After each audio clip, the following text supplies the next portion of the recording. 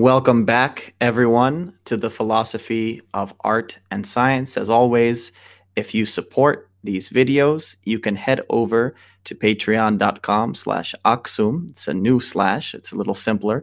patreon.com/aksum. You can also directly subscribe to the YouTube channel if you're one of our followers on YouTube. Today, our special guest is Father Mark Boulos. You may hear me slip into Abuna, and that's an easier way to say it in both of our traditions. Welcome to the program, Father Mark. It's good to be here. I'm a big fan. Love all of your programs.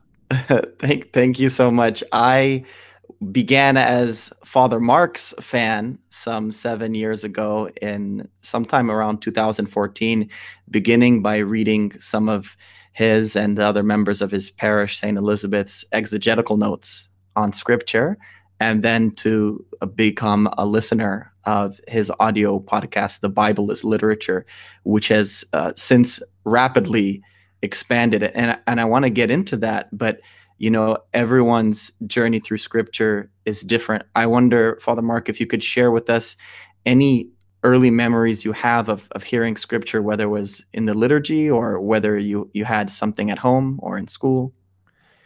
I learned to read, actually, on scripture. I was a kid. I must have been in first grade in the Catholic school system, and it was Sister Mary Joel. I used to have reading lessons. In between class, I would be tutored. I was in remedial reading, and I would sit with her and read the New Testament over and over and over again. I was a very impatient student. I was very bored with whatever books they were using in class, but she was able to sit down with me and read scripture. And that's how it began. I learned, I'm very much indebted to the Sisters of St. Joseph, who were very active in the Twin Cities area in Minnesota in the Catholic Church. And it was their order that ran the schools that I participated in as a young man, and it was their order that introduced me to scripture and taught me scripture, and that very much informed my hearing of scripture in the Orthodox tradition where I grew up. Yeah, that's amazing. And I imagine they were helping you go through the New Testament in English at the time. I don't think they were imposing the Vulgate Latin on you. Unfortunately, we didn't learn Latin. That would have been wonderful. That would have been amazing. But we set the bar too low in education these days. Yeah, that's an interesting debate that went on in Ethiopia over various regimes about having kind of the consequence of less people knowing it more thoroughly, or more people knowing it less so when you switch from a vernacular to from a technical language to the vernacular. But you said you grew up in the Orthodox Church. I imagine you heard it in different languages. Did you grow up hearing it in Arabic and in Greek as well, or only in English? I mean, mostly in English, but in Arabic and in Greek. I mean, I was always fascinated with languages and with tradition and with culture as a child because my parents were immigrants. And as with any immigrant family, there's always a tension between the quote new culture and the old culture. I was of the mind that the old culture was more interesting. I was interested in history. I was interested in religion. And my father was very proud, especially my father was very proud of his Egyptian heritage. He did not choose to come to the United States. He didn't come here to become part of this culture. He came here out of necessity, and he could have landed anywhere else. This just happened to be where he came. And that had a lot to do with his attitude.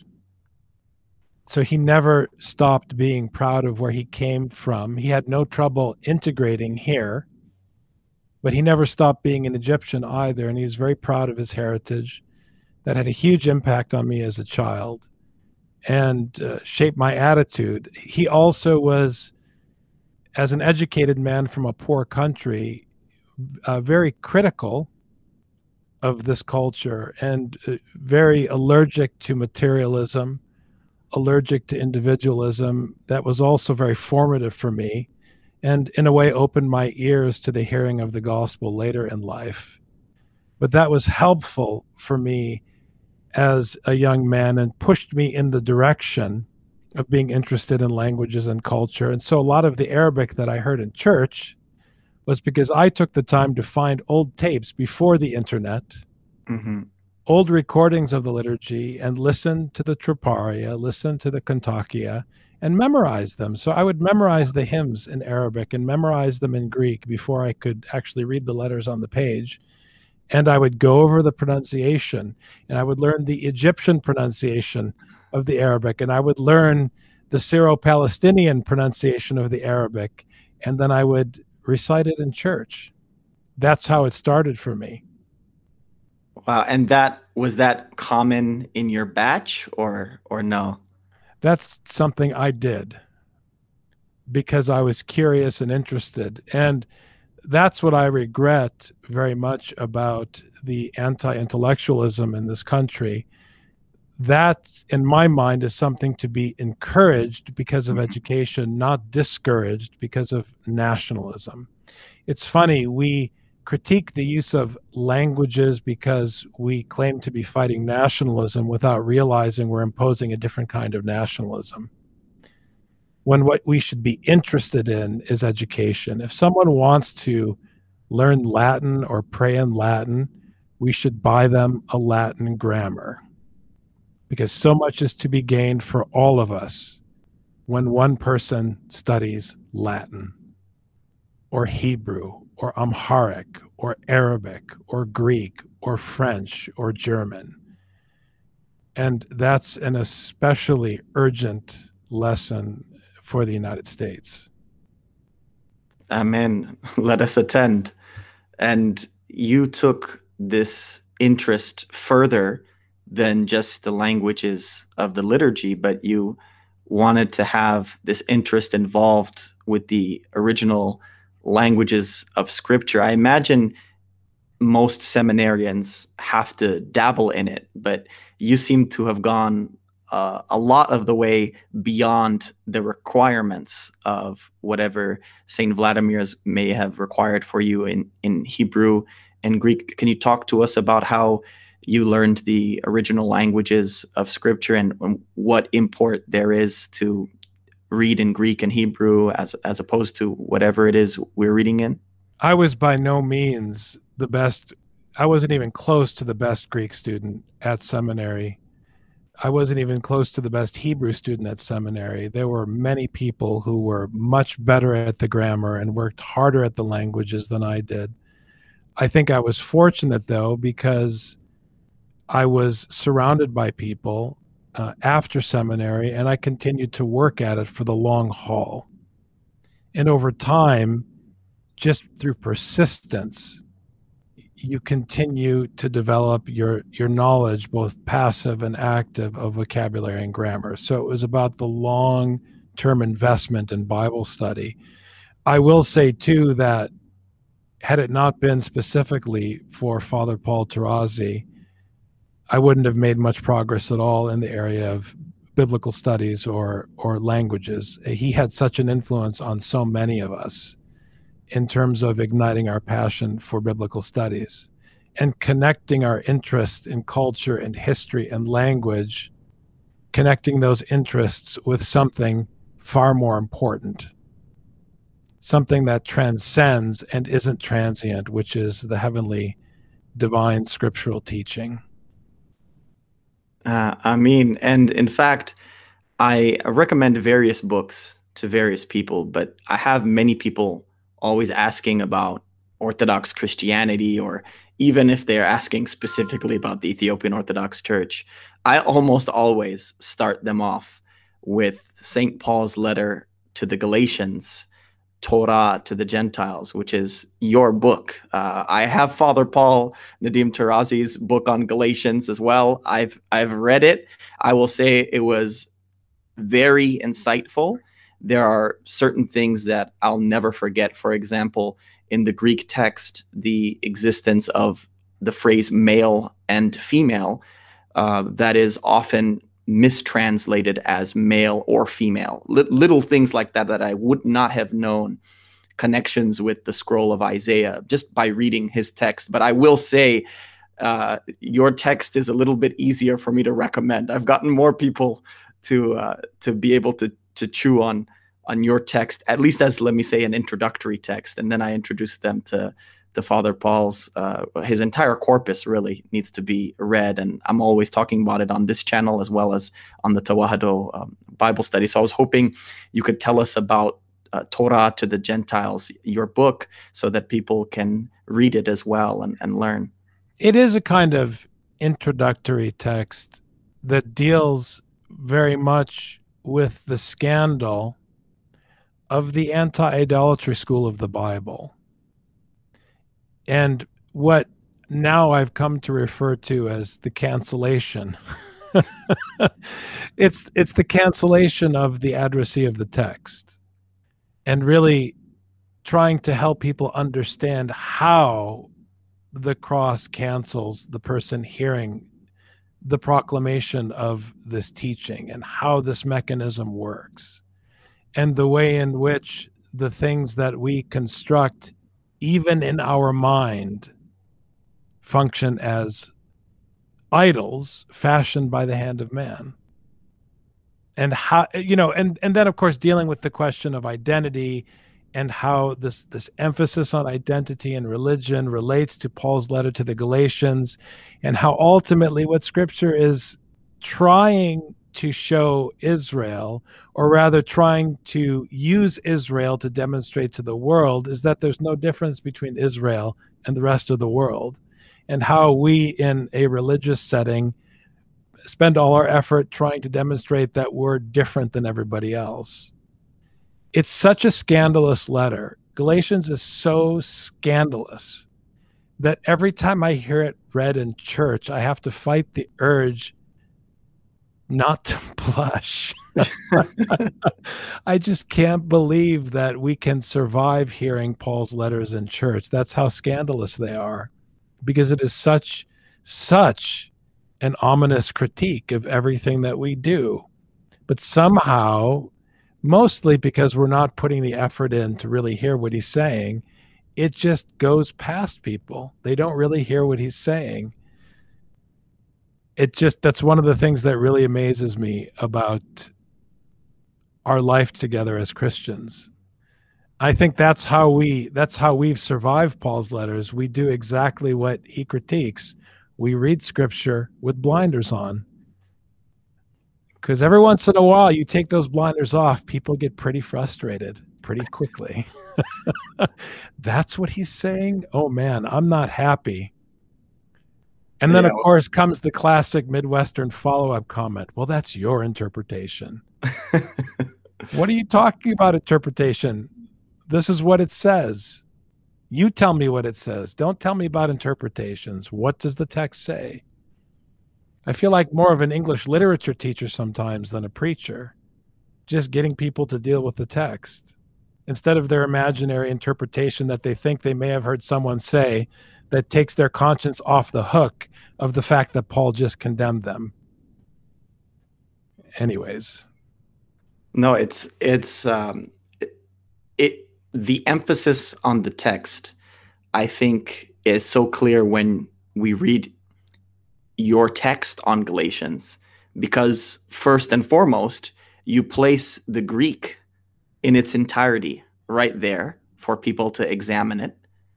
Then you place the English as well there for people to examine it, so that if for whatever reason there's any mistakes in the English, anyone can go and take something like a Strong's Dictionary or a Mount's Interlinear Text and check and verify the things that you're saying. Does it go tell them, anathema or accursed? Does it go call them bewitched and foolish? Does it tell them to go mutilate themselves?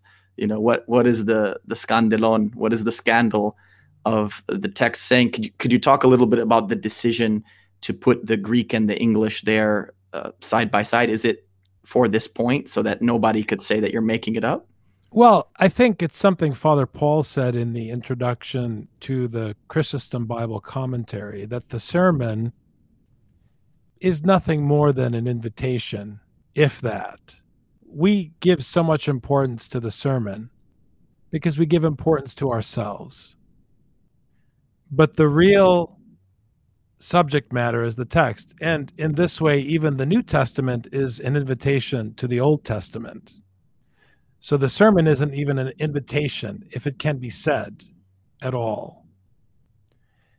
So at most, what you're doing in the sermon is trying to present some information about the real preaching, which was already put down in writing several centuries ago, before there was a you and before there was a me.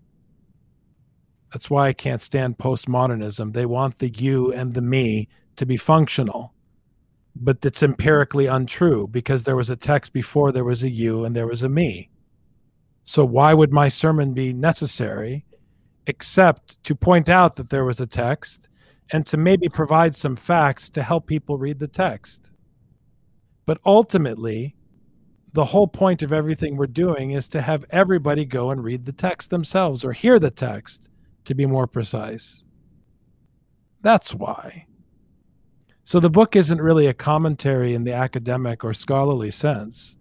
It's an introduction. It's, in a way, a kind of a sermon, a reflection on what Paul is saying, trying to help give people a sense of what he's saying to the best of my ability, but ultimately an invitation to those reading the book to go read Paul.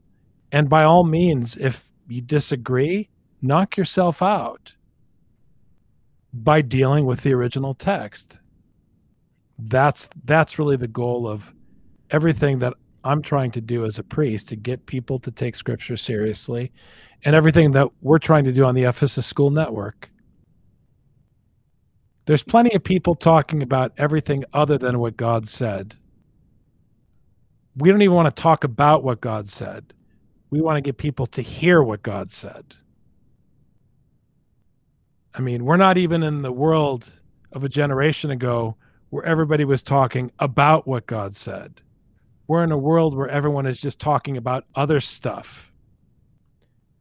I would be delighted if people would just hear what God said and ignore what men are saying.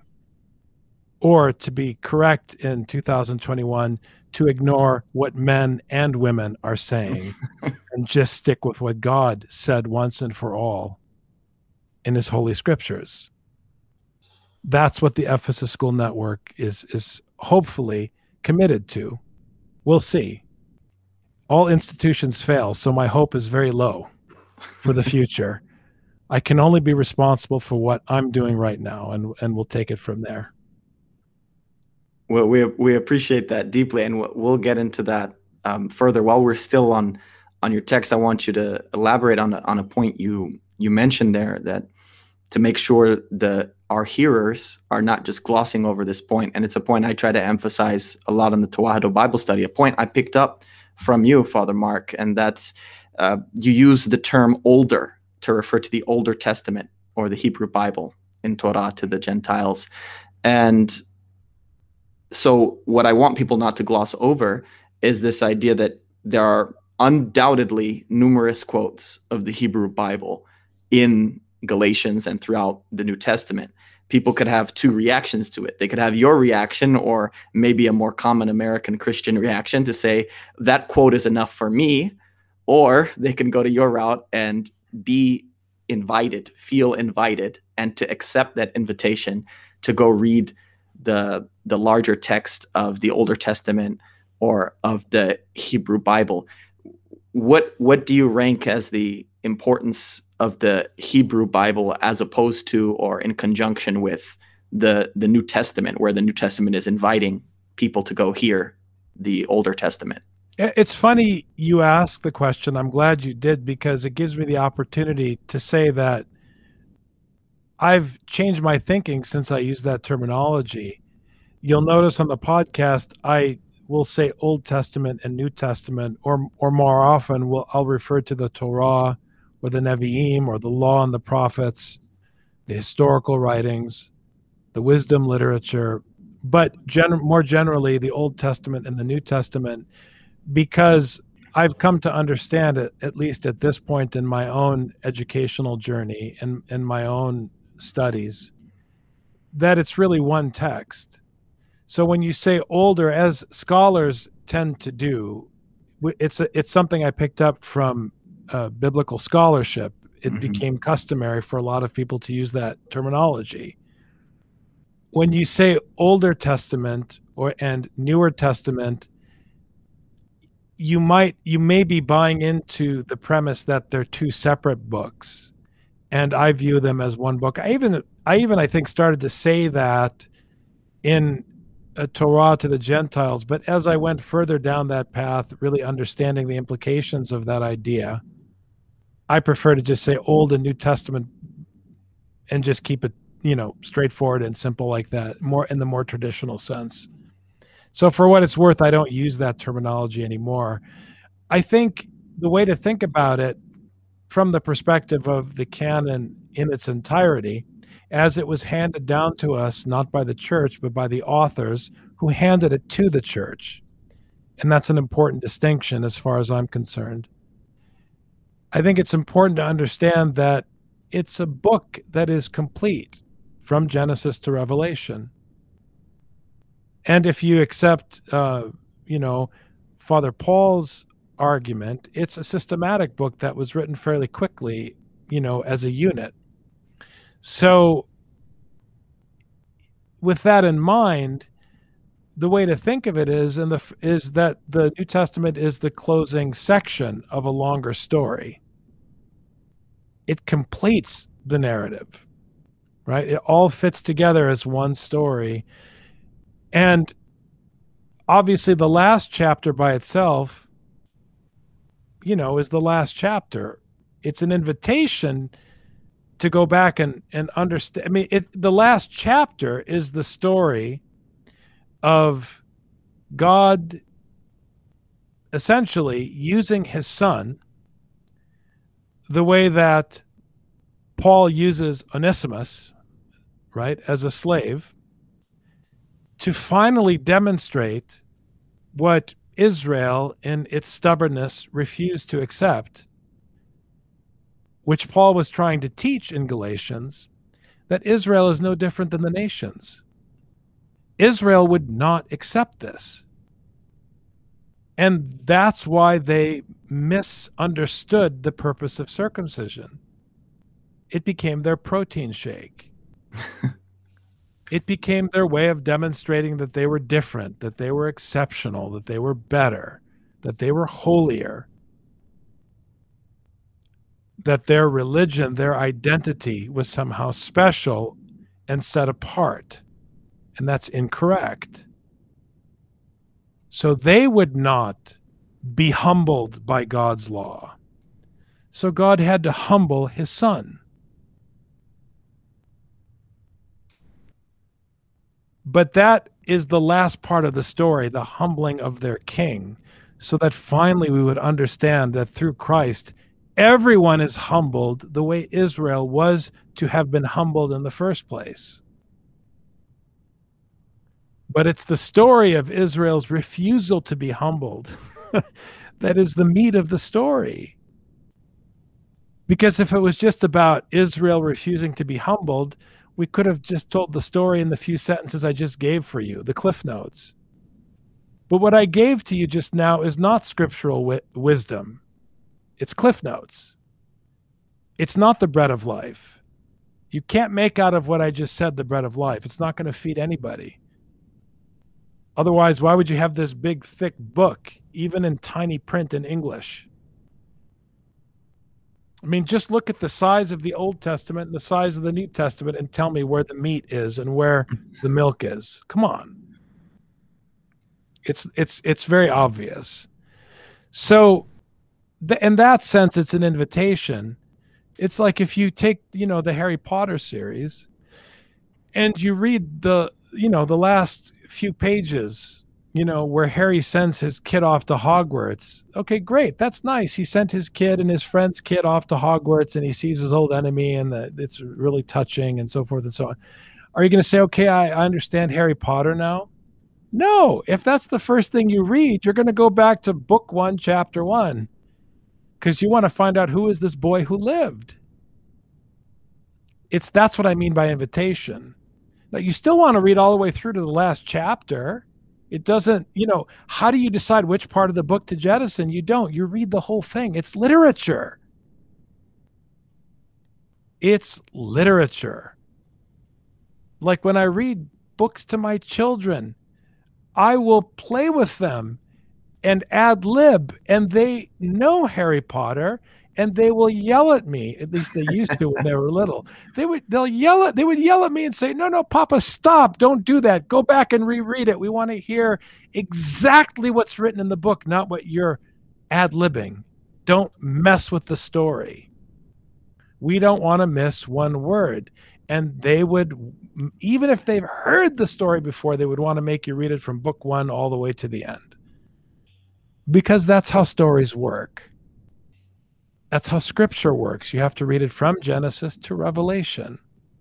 So if you start saying older, and then you start saying Hebrew scriptures versus the New Testament, you're playing the identity game and the game of individualism and the game of tribe, which is the American game, and increasingly the European game, the Western game. I would like an Orthodox perspective. I would like a Jewish perspective. It's like saying I would like an Orthodox perspective on COVID-19. I don't know. Let's put it under a microscope. Tell me how COVID-19 works when an Orthodox person looks at it versus how it looks when a Jewish person looks at it in a microscope. Does the behavior of COVID-19 change? What do you mean perspective? We want to play the game of, well, this is our perspective. This is our book. This is our way. Come on. It's so destructive.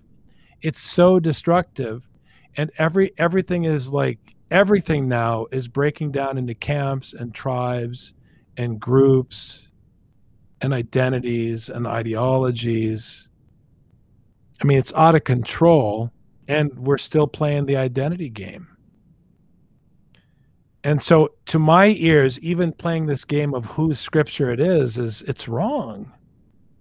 It's God's scripture. It doesn't belong to Israel. It doesn't belong to the church. It doesn't belong to the Jews. It doesn't belong to the Christians. Keep it simple. It's the Old Testament and the New Testament. Some people only read the Old Testament. Some people read both Testaments. I'm fine with that. But let's not get too excited about differentiating one from the other. It's dangerous. And the Old Testament by itself is one book. The Old Testament and the New Testament together are another book. So, and in scholarship, they have their reasons for using different names for categorization. I fully respect that. But within our, tradition where the Old and the New Testament together hold authority, for me, it's one book, and that's how I prefer to talk about it. Let's put it like that. Shukran. That's a good way to put it. I want to end this point about getting rid of idols. Some of my own students, sometimes even long-term students, because different students hear the same message but take away from it different parts and grow at different rates. I know you know this from your years of your own ministry, and I should say ministries, because there are so many facets to it. But sometimes they think I'm not burning incense literally before, some statue of the Buddha or whatever, from something from Hinduism. And I don't care about imposing literal circumcision upon someone. And they take this sort of essentialist take. They may not be direct students of Plato or conscious of this connection, but they take this more essentialist. Things are essentially this way. But you've mentioned the word a couple times about functionality. So I think you've already mentioned, but just to drive the point home, because repetition is one of our Semitic ways of emphasis, could you tell our hearers about how someone could be functionally imposing circumcision or functionally committing idolatry without literally imposing circumcision and without literally burning incense with a censer before statues. I mean, there's a simple example of idolatry, a very simple example. Take the word conservative and the word liberal. The minute you use these categories, you're already engaged in idolatry. You've already fallen into the trap, because you already have in your mind something you've constructed. You're not talking to another person. You're talking about something you've fashioned with your own hands, or you've accepted something that someone else has fashioned. And worse, you're then taking action in the world based on your God. I mean, this is happening left and right in our culture right now. It's resulting in acts of violence. People fashion their idol, the immigrant, the lazy person who's not working during COVID because they're getting paid more. Now, I don't know anybody who makes so little that a $600 check is like a windfall, but hey, there it is. That person is some kind of a monster and a freeloader. So you have this construct of this person you know is stealing all your hard-earned tax dollars that you've invested.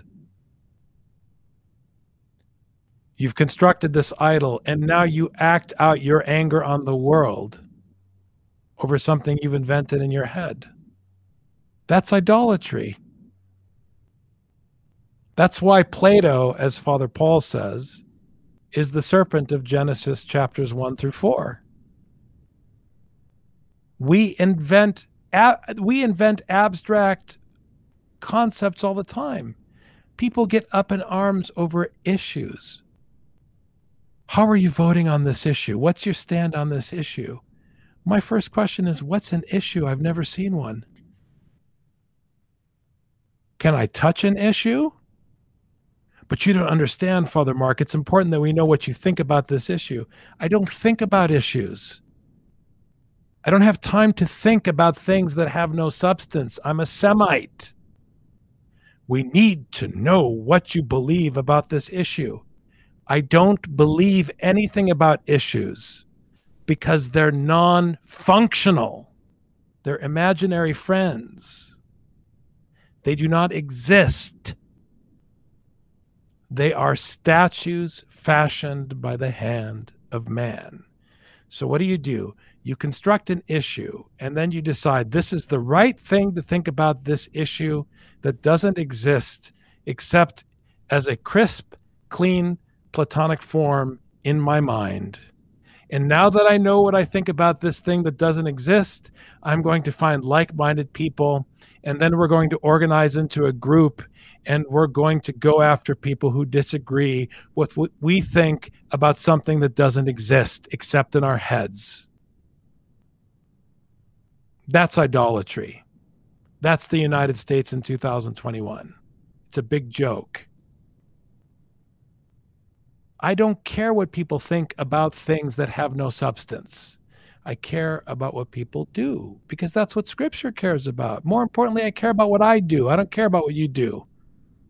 I'm responsible for myself before God, first and foremost. He's going to ask me what I did, not what my brother Deacon Henoch did on that day. And what he's going to ask me is not, what did you think about this issue? He's going to say, how did you treat the person who was in this situation that I put in your path? What did you do for them? What steps did you take to help them, etc., etc.? You know the story. That's my answer to you. You heard me on the podcast just this morning. I said it, and I've said it before, and I'll say it again. You want to know what idolatry is in this country where we worship the dollar? The Christians get up in arms. They want to make sure that it says, in God we trust on the dollar. It's not because they care about the God of Abraham.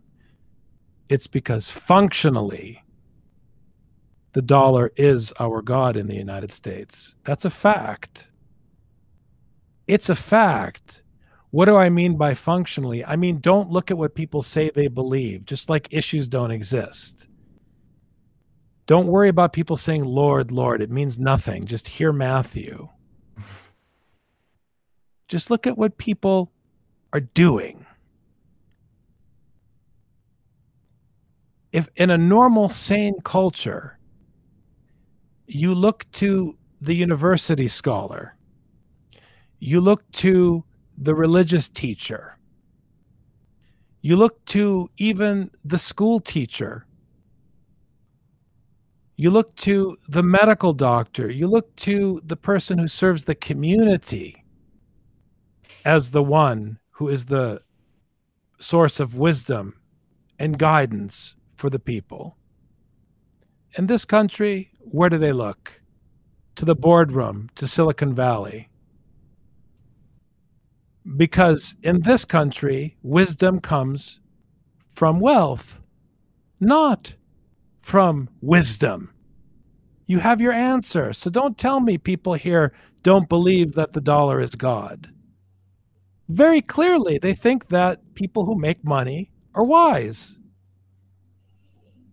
That's what they believe. So obviously the dollar is God here. You asked me about idolatry. That's the idol. And what do we hear in Matthew? You can't serve God and mammon. You have to choose. That's the one choice you get. You're going to be a slave. And as a slave, you have no choices.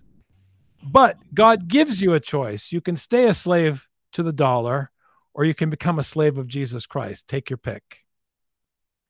But once you become a slave of Jesus Christ, you have to take orders from a new master. And by the way, your new master has a big book. Starts with Genesis, goes all the way to Revelation, and it's full of all kinds of difficult instructions.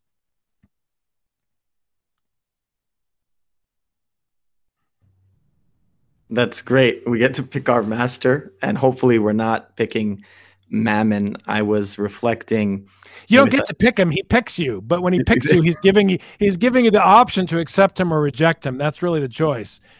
If he doesn't give you the option, you can't pick him. So I want to just be clear about that. But anyways, that's good. I played a lot of pickup basketball growing up, and I think you did as well. And it's like someone's on the sideline waiting to get picked by one of the team captains. Exactly.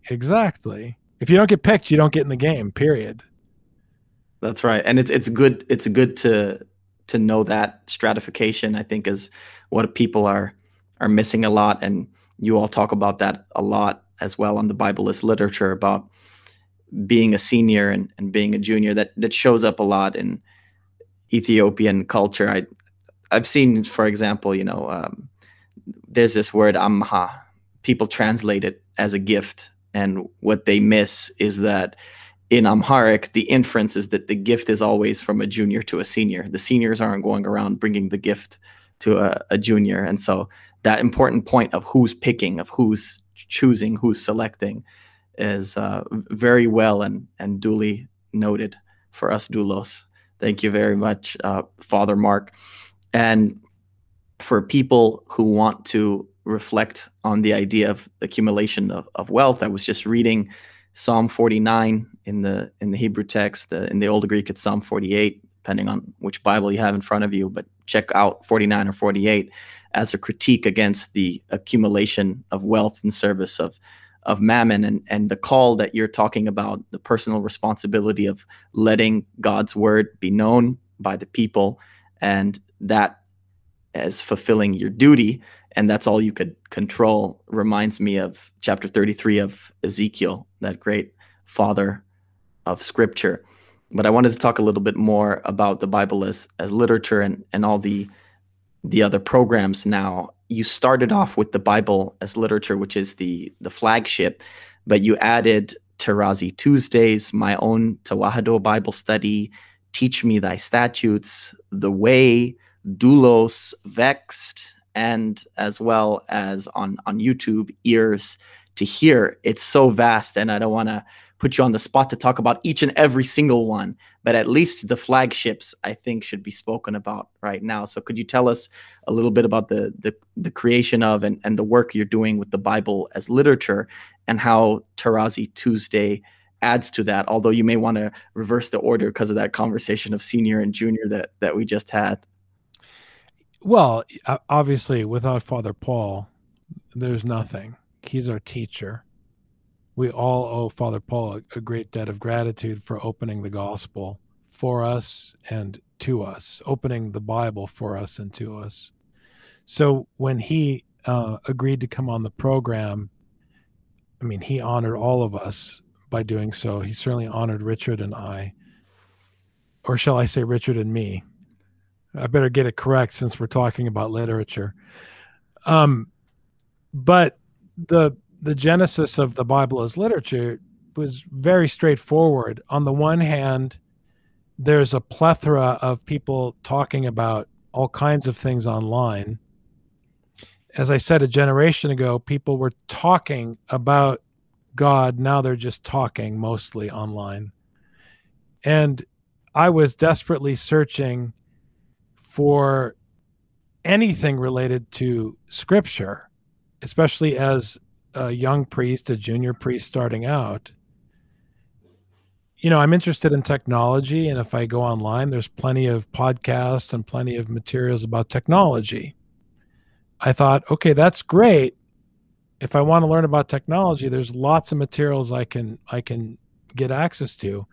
But if I want to have access to Scripture and listen to people reflect on Scripture and study Scripture, where can I go? I couldn't find anything.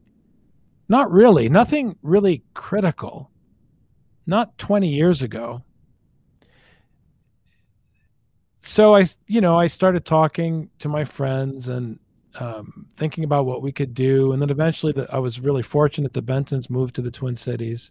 And before then, we had been doing a lot of lecture series with Father Paul. He had already been producing the Orthodox Audio Bible commentaries. He had been publishing all of his books through OCAB. So Father Paul obviously is prolific and had been putting out a ton of materials, publishing books and lectures. And that was obviously immensely valuable to all of us. But when the Bentons moved to the Twin Cities and we started thinking about different projects that we could engage in, the idea of the Ephesus School as an educational program at St. Elizabeth, and subsequently the podcast evolved as a way to provide education for the parish, but to work on our own continuing education and to produce materials, to make more materials available for other people, the kind of materials that we want access to ourselves, that we wanted access to. And that's how it started. And Richard and I just started recording. It was the conversations we were having anyways. We just started having the conversations on tape. And it has been a really wonderful educational journey, I think, for both of us.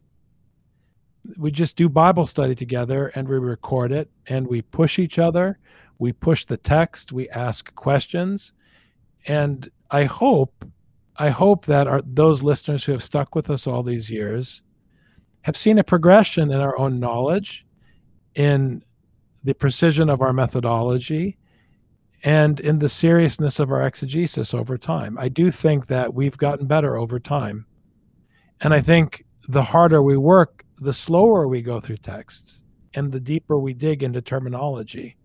And the work we've done listening to Father Paul and then releasing his podcasts, listening, asking questions, and then packaging and releasing his podcast each week. I mean, I can tell you that has been a huge boost, certainly for me in terms of my education. I didn't go to seminary for 3 years. I've been at seminary for as long as I've been a priest, and it's a credit to my teacher. And I think that if there's anything I can say, if there's any encouragement I can give to anyone who's listening, that's the real secret sauce to life. You're not done when you graduate. No one's ever done. And it's very dangerous to have this, professional / capitalist / careerist attitude that you get a professional certification and then you can just do your thing. It's very dangerous. You have to keep studying. And it's so amazing, honestly, over the years, the persistent effort and investment made, as in the investment in the paradosis of the talents of Matthew 25. That's what I'm talking about. I'm not talking about church tradition. I'm talking about the deposit of the gospel before the judgment at the end of the Gospel of Matthew. It's a very serious matter. Like the investment you make in that deposit over the years, that's where the real value is for your education. And it has to be a lifelong commitment. And I'm not talking about clergy, I'm talking about everybody. That's why when people say, what is Christian life about? The minute they open their mouth, if they are not only talking about Bible study, they've already lost my attention and my respect, because they're not serious. Because I know personally how hard won knowledge of Scripture is. It is a serious matter, and it takes time, and it hurts. As Father Thomas Hopko used to say, of blessed memory, there has to be blood mixed in with the ink. And that only happens one way. And there is no time. We have to make good use of the time. So when people open their mouth to speak, and we are not talking about the one thing that matters, the pearl of great price, I immediately lose interest. And I start reciting the Psalter to myself until I have an opportunity to do something else. It's that serious to me, Deacon. I mean, if you look around at what's happening in the culture, everybody knows it's serious. Those of us who've been around long enough know that it's not normal, the number of school shootings and the number of just shootings in general that we have right now. It's not normal. The situation is not okay, but nobody knows what to do.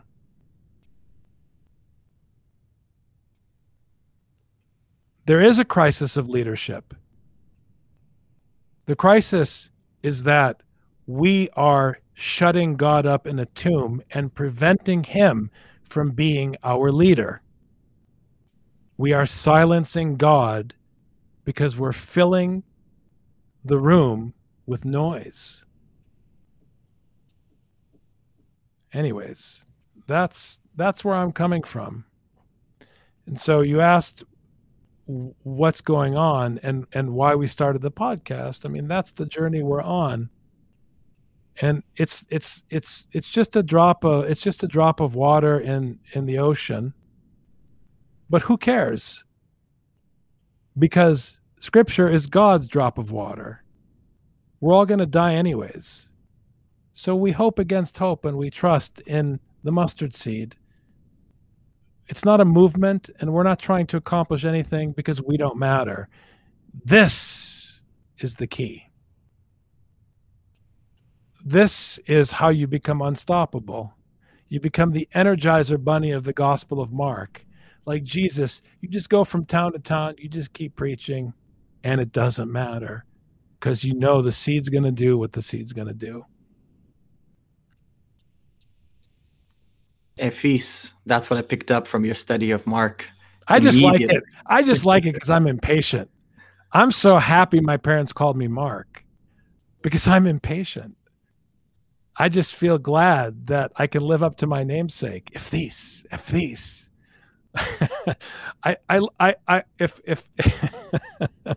I think it should be translated Yalla.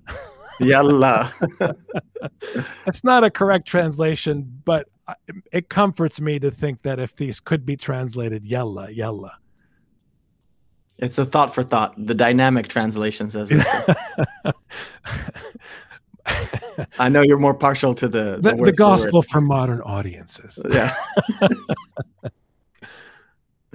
the dialectical Arabic version of scripture. Yeah, the disparity or the dichotomy, the false dichotomy people put between laity and clergy, like you said, is something I combat. A lot of people will say, "Oh, you're a deacon, and that's why you're so into it." But my becoming a deacon was a very accidental matter, and I could talk about that at length with people at another time. But it's another reason I'm glad I had your parishioner and our sister in Christ, Bethany Saros, on the program to talk about her book, Teaching Parents How to Read Scripture. And I love that book. It's a beautiful little book. It is, and I've recommended it to people on this program and tell the Sunday school teachers, because they're always worried about what curriculum to prepare. I tell them that this is another thing to do. Let's say you don't have a curriculum. Well, your curriculum is Genesis to Revelation.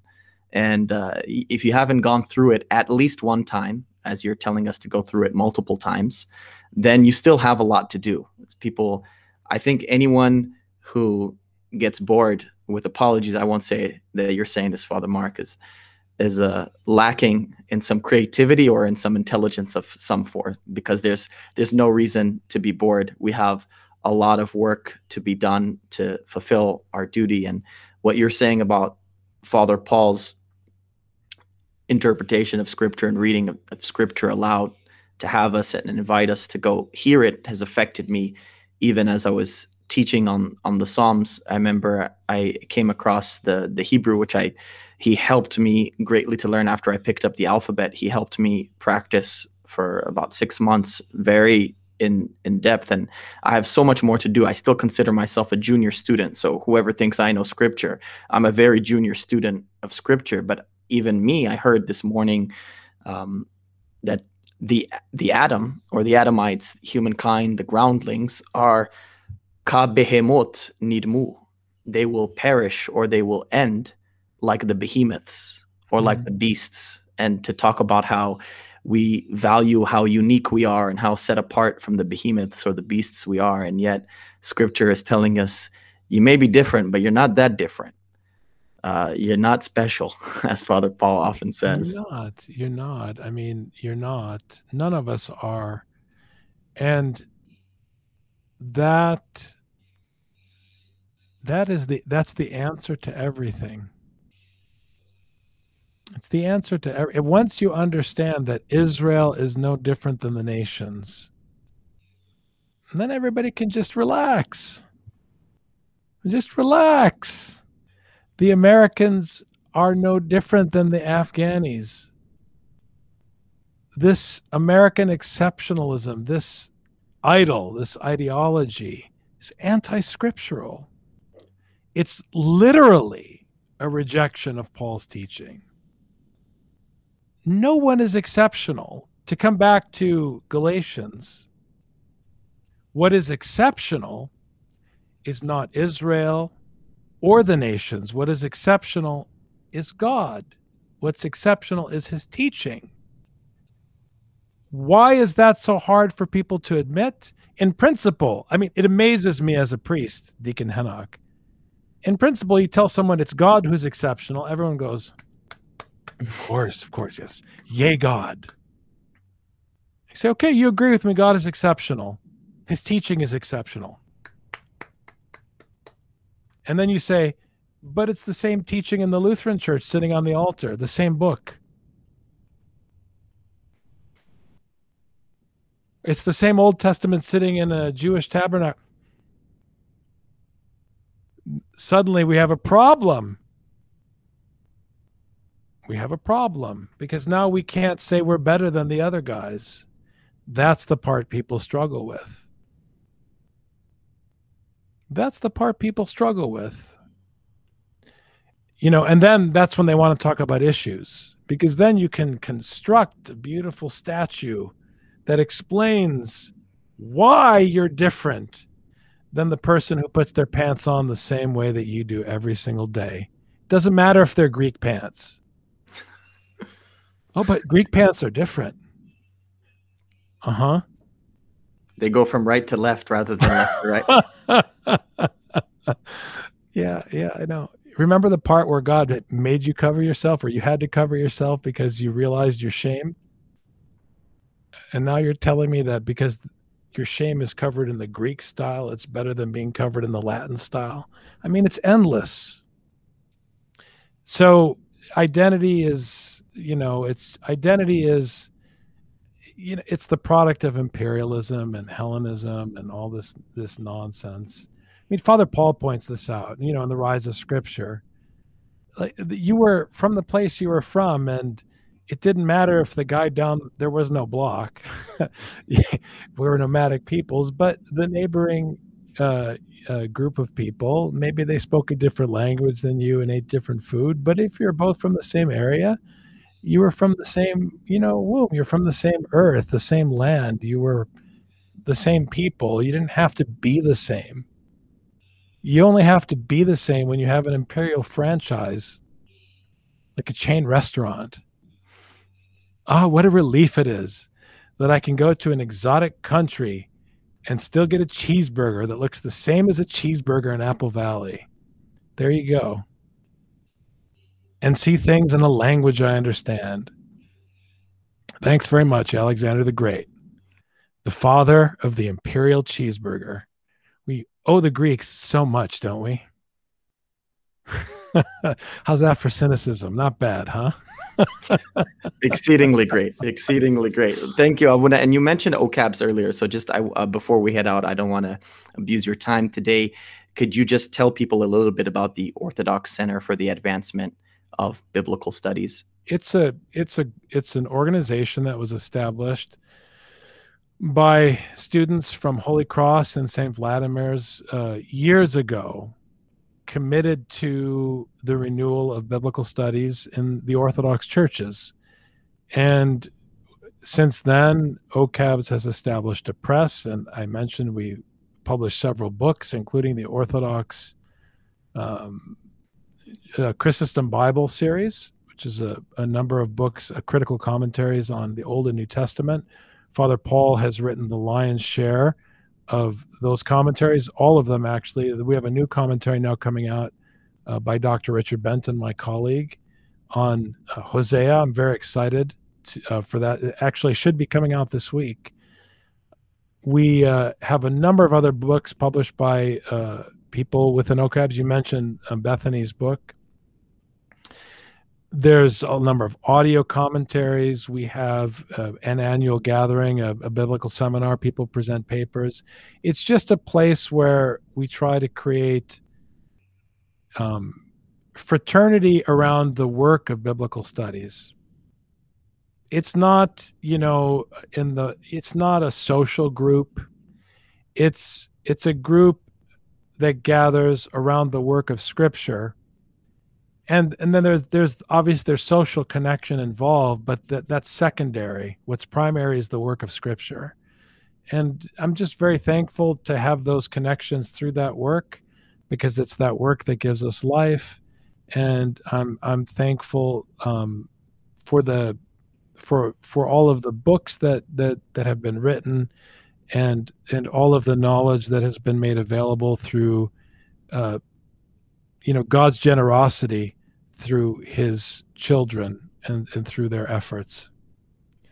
So you can go to ocabspress.com to see the materials that are available and to learn more about the organization. You can also visit ephesusschool.org to see all of the different podcasts that we publish on a weekly basis. Yeah, and the ephesusschool.org is in the bio of every video, but all these other links will also be in the bio of this particular video. In parting, Father Mark, the last nuggets of wisdom of Sophia of Hakmanna that will try to wrangle out of you. A lot of people get frustrated. They tell me when they try to read, we talked about the importance of reading the story chronologically, but a lot of people get frustrated beginning in Bereshit or in Genesis, and then they quit somewhere in Leviticus or Deuteronomy. Do you have any advice as to how to read scripture? I remember in part of your book you had mentioned about reading one section maybe multiple times, but do you have any advice for people who at least on their lips are saying they want to read scripture more but haven't found a practical way to do it yet? Don't think. Just let the philosophers think. Honest to God, don't think. That's why I like the Eastern tradition of public liturgy where you recite the Psalms. There's no time to think. As Father Paul says often, and we've said this on the podcast, to meditate on the precepts of the Lord is not to think about them. It's to murmur them, to recite them. You don't have time to think. Well, in Semitic languages, you have to study them ahead of time because you need to know how to vocalize the text. So there's a kind of thinking on that level. But just when you're reading it in English, for example, don't worry about understanding. Just worry about learning. I know. All of you think learning and understanding are the same thing. No, memorize it. Recite it. Just learn the content. Just like I was saying at the beginning of the program, I was like 13, 14 years old, and I was memorizing the Tropari in Arabic. I didn't know what I was mouthing, but it was exceedingly valuable because I learned how to pronounce the Semitic consonants, which is no small task. And by the time I got to college and started studying the Arabic alphabet, I had a leg up because I had already been exposed to it and had been working on it as a young man. So even pronouncing a language you don't understand has a tremendous value in terms of one's education. So just become familiar with it over and over and over again. That's how scripture works.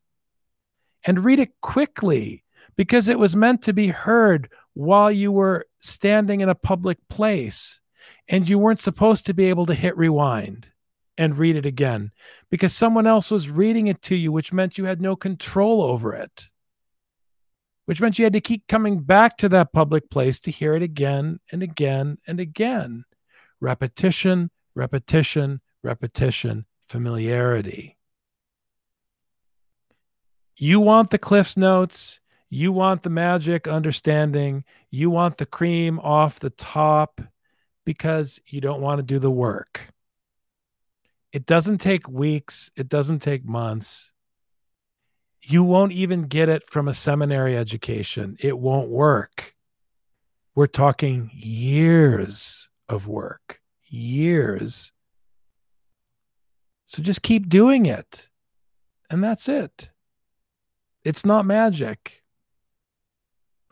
You'll get the next iPhone release probably in 2 weeks. Beta 2 of iOS 15 will be out, but you will not understand the Gospel of Matthew by then. It might take you until the iPhone is canceled before you understand the Gospel of Matthew. Trust me. So just keep reading it. That's my answer, Deacon Henoch. I don't know what else to say. I don't know what else to say. There are no shortcuts in the things that matter. For those of you who are in the tech field, it's more waterfall than Scrum. You heard it here first. In terms of at least the time. It'll take you time.